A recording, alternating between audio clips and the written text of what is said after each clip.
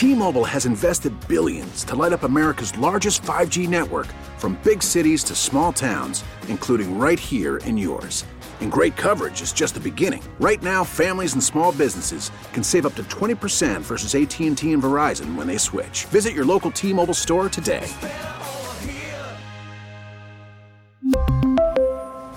Plan savings with 3 lines of T-Mobile Essentials versus comparable available plans. Plan features and taxes and fees may vary. Welcome to Face Connecticut, an in-depth look at today's issues. Good morning and welcome to another edition of Face Connecticut on WTIC News Talk 1080, WTIC FM, and WTIC.com. Aaron Kupek with you this Sunday morning. Centers for Disease Control and Prevention recently came out with rather alarming information when it comes to diseases transmitted by mosquitoes and ticks. And our go-to person for such topics is Dr. Ted Andriotis, director of the Connecticut Agricultural Experiment Station in New Haven. Good morning to you, sir. Good morning. It's a pleasure to be back with you again. At least 9 diseases newly discovered or introduced into the United States. What are we watching here in Connecticut? Well, the primary mosquito-borne diseases that we're concerned with here in Connecticut are West Nile virus, which appeared back in 1999, and Eastern equine encephalitis, which is very rare but does occasionally occur, usually in the eastern corner of the state. With regard to ticks, we really have our hands full. Some people have described us as the Lyme disease capital of the world. Lyme disease is certainly a concern. But in addition to Lyme disease, we have a number of other disease-causing pathogens that are carried by ticks here in the region, including Babesia, which is like a malarial parasite, Anaplasma, which causes sickness as well. And we have this newly emerging virus called Powassan that we're just beginning to learn a little bit about. We had our first human case last year, and that virus we're watching very, very closely. So these are the pathogenic organisms that cause disease that we're monitoring very closely here in the state of Connecticut. It was a busy year last year for ticks thanks to the mild winter. How is it so far this year? They're showing up already, aren't they? Oh, yes. People have been bringing them in, and we're getting many submissions by the public. As I think you know, we do offer a free tick testing service for our citizens of the state of Connecticut. We ask that citizens bring their ticks either directly to us or submit them through their health department. Annually, we test anywhere between 3,000 to 5,000. Last year, because we had such a mild February, the ticks were very active and people were picking them up. This year has been fairly typical, but we're getting ticks that are being brought in by people on a regular basis. Right now, we're seeing the adult stages of the tick that causes Lyme disease, Ixodes scapularis. But in a few weeks, we're going to start seeing the small nymphs, and that's a major concern because they're only about the size of a pinhead, and these ticks are notorious for being infected, and they often go unnoticed. So it's very, very important. I tell people all the time, just assume that if you're going out into the woods, going on hiking trails, that you're going to pick up ticks. And it's really important that you use repellents and pay close attention, especially when you come back from being outdoors. You want to check yourself very, very closely. And in most cases, it means, taking off your clothes and looking, underneath your armpits, behind your neck, little cracks and crevices in your body, because that's where they will quickly attach. That's especially important for children, isn't it? Absolutely. And oftentimes, we'll have parents come in with children who have had a tick bite, around their scalp line, behind their neck or behind their ear, and they won't even notice it. But yeah, parents should be checking their children very closely. A lot of people will pick them up in and around the homes. In the areas of greatest concern, where you have that border between a manicured lawn and then you get into the wood shrub area. So anywhere that you have low-lying vegetation, especially if it's dense with brush, tall grasses, these are areas where you're going to pick up ticks. If you're on a hiking trail, you want to stay in the cleared area. Once you venture out into the edge, you're going to pick up the ticks. They're all there. When you talk about repellent, what should you look for in a product? Well, we know that repellents that contain DEET, anywhere up to about 30%, seem to be effective. Picaridin is also effective as well.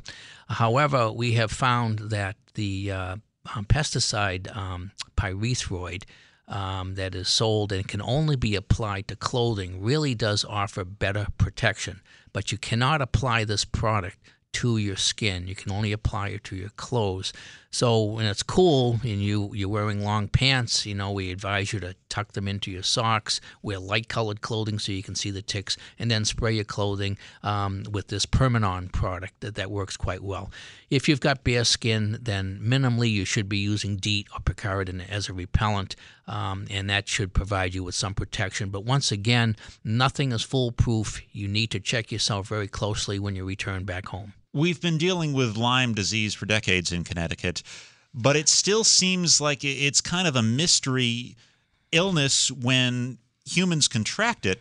Are there any misconceptions or myths out there that you hear and say, gee, that's not right, I wish I could correct the record on that? Well, there is certainly some controversy concerning long-term Lyme disease, and there are many folks who have been treated with antibiotics that do still have symptoms.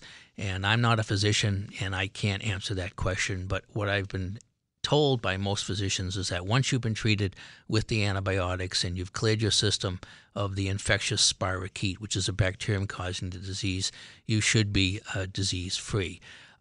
In the case of Lyme disease, if you catch it quick enough and you're treated with an antibiotic, and the antibiotic of choice is typically doxycycline, usually taken for about a week, this will usually cure it up without any further complications. However, there are issues with folks who don't get treated immediately, and they do seem to have some complications going down the line.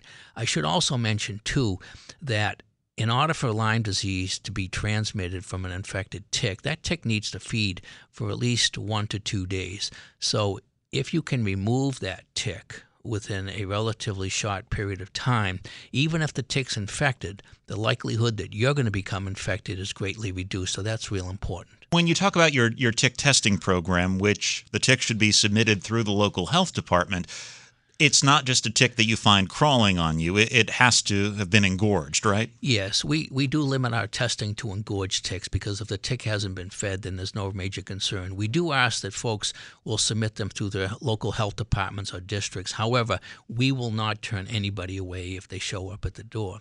And incidentally, we routinely test anywhere between 3,000 to 5,000 ticks a year that are brought in by the public, and it's a free service to the citizens of Connecticut. And we find that in the case of Lyme disease, we find that over a third of the ticks that we test are infected with that spirochete that causes Lyme disease, and over 50% of the ticks that we test are infected of one of 3 organisms that we're now screening for. So that's a very, very high percentage. You mentioned Powassan earlier, which is more concerning in terms of what it can lead to. The infection rates in ticks is much lower, thankfully, when it comes to that. Right. We don't know a whole lot yet about Powassan virus, but it does appear to be an emerging virus here in the state of Connecticut and throughout the Northeast. And the reason I feel certain about that is that during the early years when we were searching for the causal organism that caused Lyme disease, there was a lot of effort, especially by the researchers at Yale, focusing on viruses, and they never found it. And my feeling is that if Powassan virus was present in the tick population with all the screening and everything that they did, they would have found it. But now it's beginning to show up. Fortunately, as you indicated, in our preliminary work right now, we're finding it a very, very low percentage, maybe about 2 to 4% of the ticks. But we're hoping, we just wrote up a proposal to get some additional funding from the Centers for Disease Control to conduct an active surveillance program for tick-borne viruses. And so we'll be, if we get this funding, we'll be surveying ticks throughout the state of Connecticut to get a better idea of just how widely distributed this virus is and what the prevalence of infection is in the ticks. And the reason this is important is because with Powassan virus, unlike Lyme disease or Babesia, there's no treatment. We don't have any antiviral. Number 2, these ticks will transmit the virus within a matter of minutes of feeding. So the situation like with Lyme, if you can remove it before it's had an opportunity to feed for 2 days, you're not going to get infected. That's not true with Powassan. And thirdly, with Powassan, as this virus attacks the central nervous system, can cause encephalitis, and has been the cause of fatalities in the region. in Massachusetts and in the Hudson Valley area of New York. So there's a concern there with that particular virus.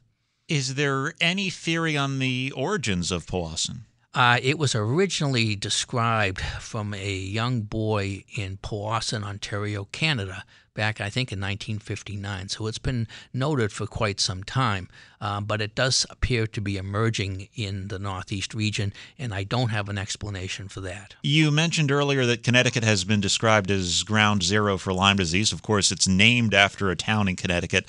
How far has it gone to other areas of the country? Lyme disease does appear to be expanding. There is a focal area that's up in the upper Midwest area, Michigan, Wisconsin, which has a very similar ecological setting to us, and it's expanding here in the Northeast as well, extending up into northern New England, Maine, New Hampshire, and Vermont as well. So it's pretty well distributed through our area, but we're certainly right in the thick of it.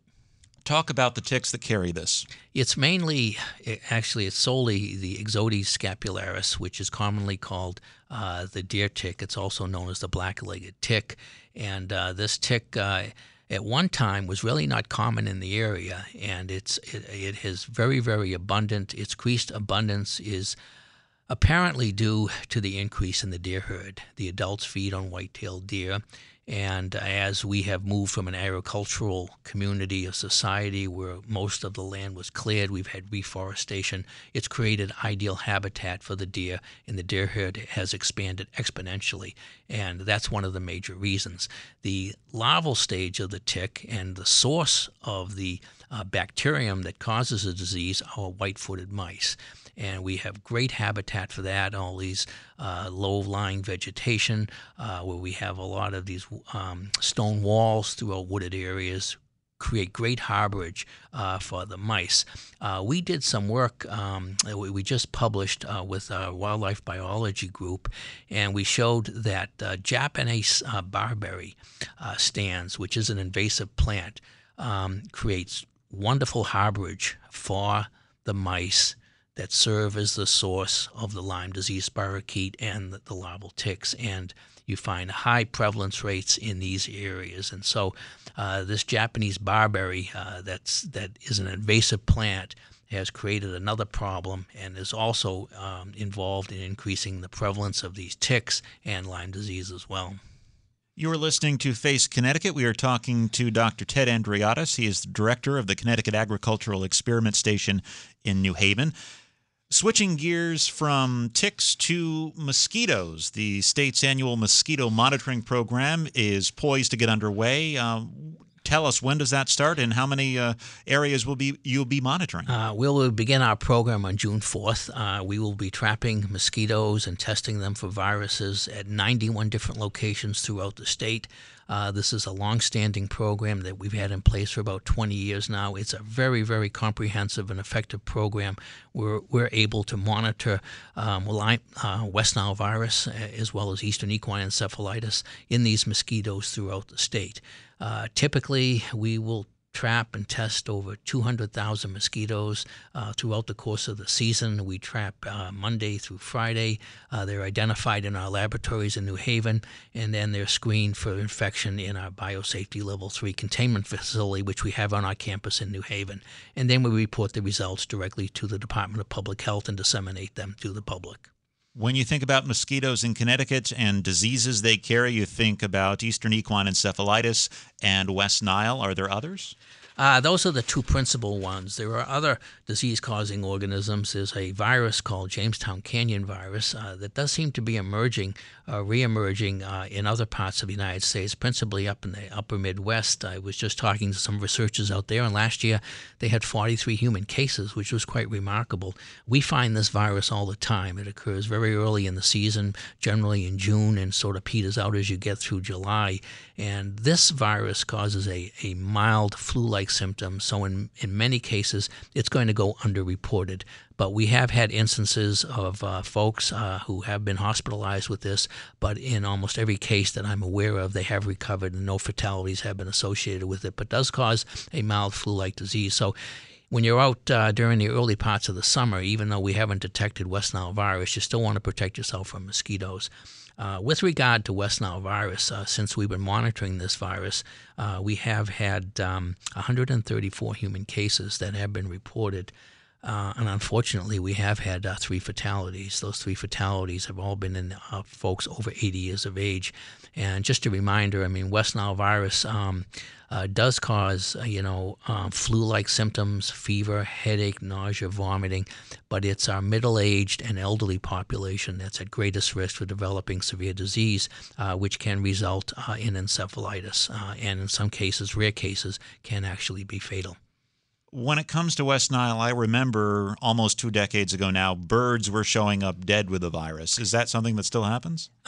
Birds serve as a major source of the virus because the mosquitoes that carry this virus principally feed on birds. And some work that we did early on here in Connecticut, we identified the American robin, which happens to be our state bird, as the principal source of the virus for these mosquitoes. So yes, they do feed on them, and we do get some mortality, but we're not seeing the massive die-off in crows that we originally saw when the virus was first introduced. We're not quite sure, but we think there's probably some herd immunity that's occurred within the population of crows, and that's not why we see so much mortality. But we do get occasional reports of crows dying as well. And how about Triple E? Triple E is very unpredictable. But it's something that we monitor very, very closely. The focal area for eastern equine encephalitis is typically in the southeast corner of the state. And this is where we historically have had activity. We've had horse cases. And I think back in 2013, unfortunately, we had our first human confirmed case. And unfortunately, the gentleman died. So this is a very, very serious disease, but it's relatively rare, and we don't pick it up every year. Usually, if we have a very wet spring and summer that results in flooding of a lot of these hardwood red maple swamps where the virus occurs, then we'll see some activity. But it's hard to predict from one year to the next, but we do monitor it very closely. If we find this virus early in the season, beginning in July, then we get concerned. Another area is in southeastern Massachusetts, where they historically see a moderate number of cases over the years. And so we also pay close attention to what's going on in our neighboring states as well.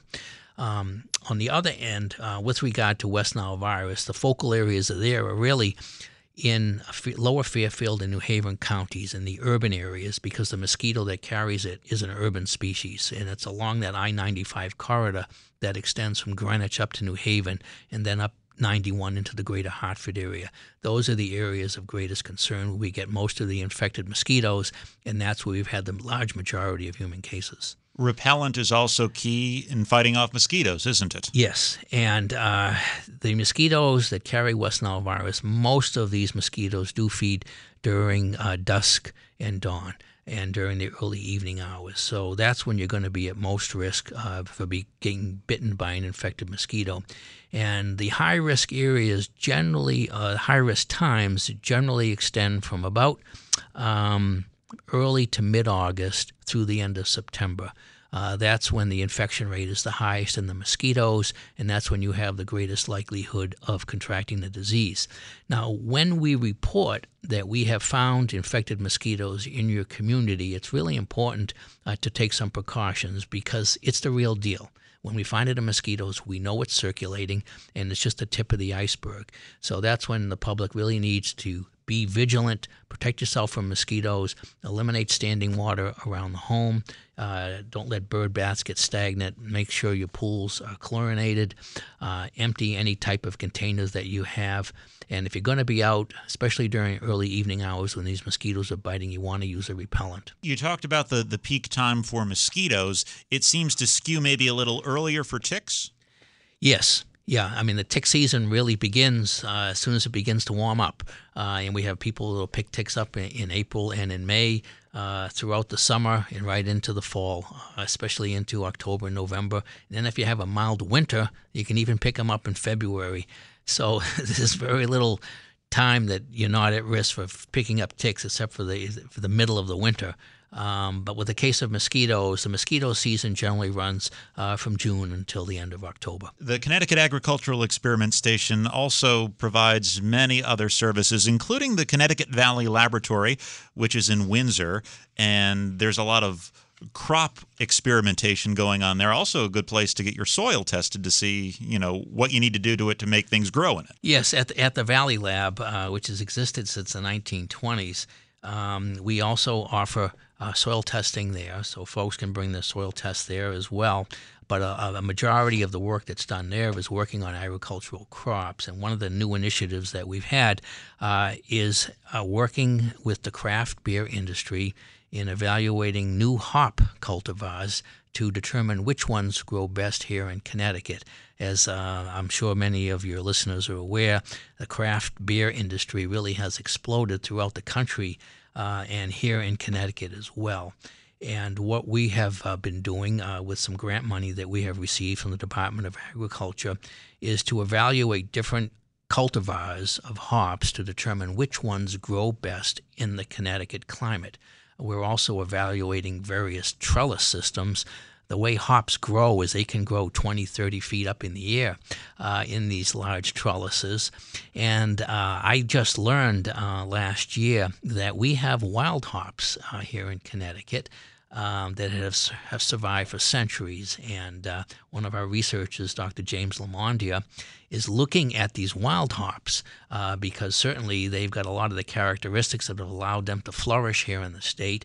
And we're looking to see if we can utilize these natural hops that are native to Connecticut and grow them commercially for the craft beer industry, because there is a lot of interest in locally grown hops for Connecticut beer. And just like with the wine industry with Connecticut-grown wine. So we're really moving in that end, and we're kind of staying on the front and working closely with these craft breweries in the state.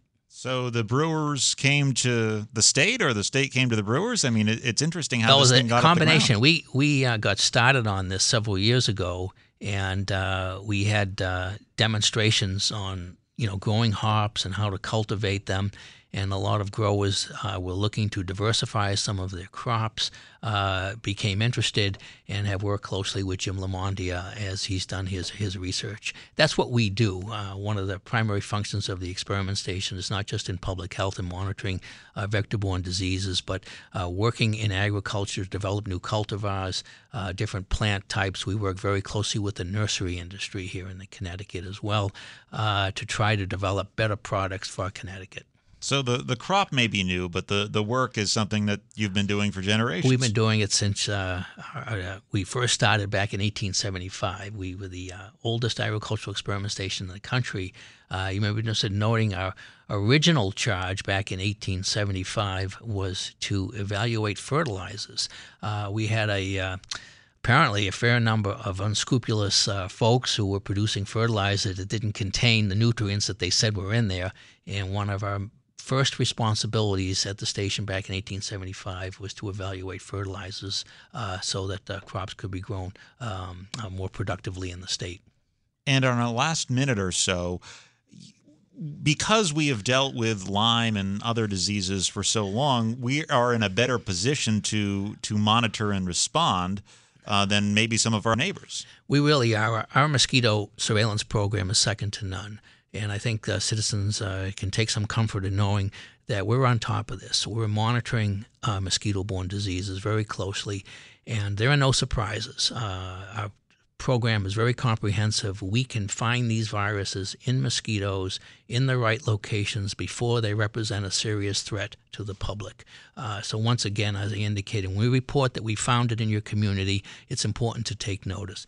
With regard to ticks, we have programs to evaluate tick control. We're monitoring these tick-borne diseases. So I think we're doing a pretty good job at it to provide this service for citizens of the state. Ted Andriotis, Director of the Connecticut Agricultural Experiment Station. Thanks so much for joining us this morning. Thank you. Thanks for listening to Face Connecticut. I'm Aaron Kupek. Enjoy the balance of your weekend. Face Connecticut is a production of the News and Public Affairs Department of WTIC Radio.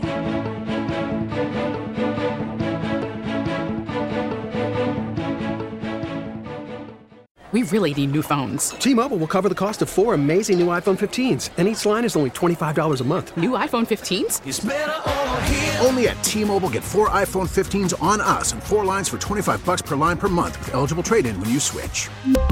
Minimum of 4 lines for $25 per line per month with autopay discount using debit or bank account. $5 more per line without autopay, plus taxes and fees. Phone fee at 24 monthly bill credits for well-qualified customers. Contact us before canceling account to continue bill credits or credit stop and balance on required finance agreement due. $35 per line connection charge applies. See T-Mobile.com.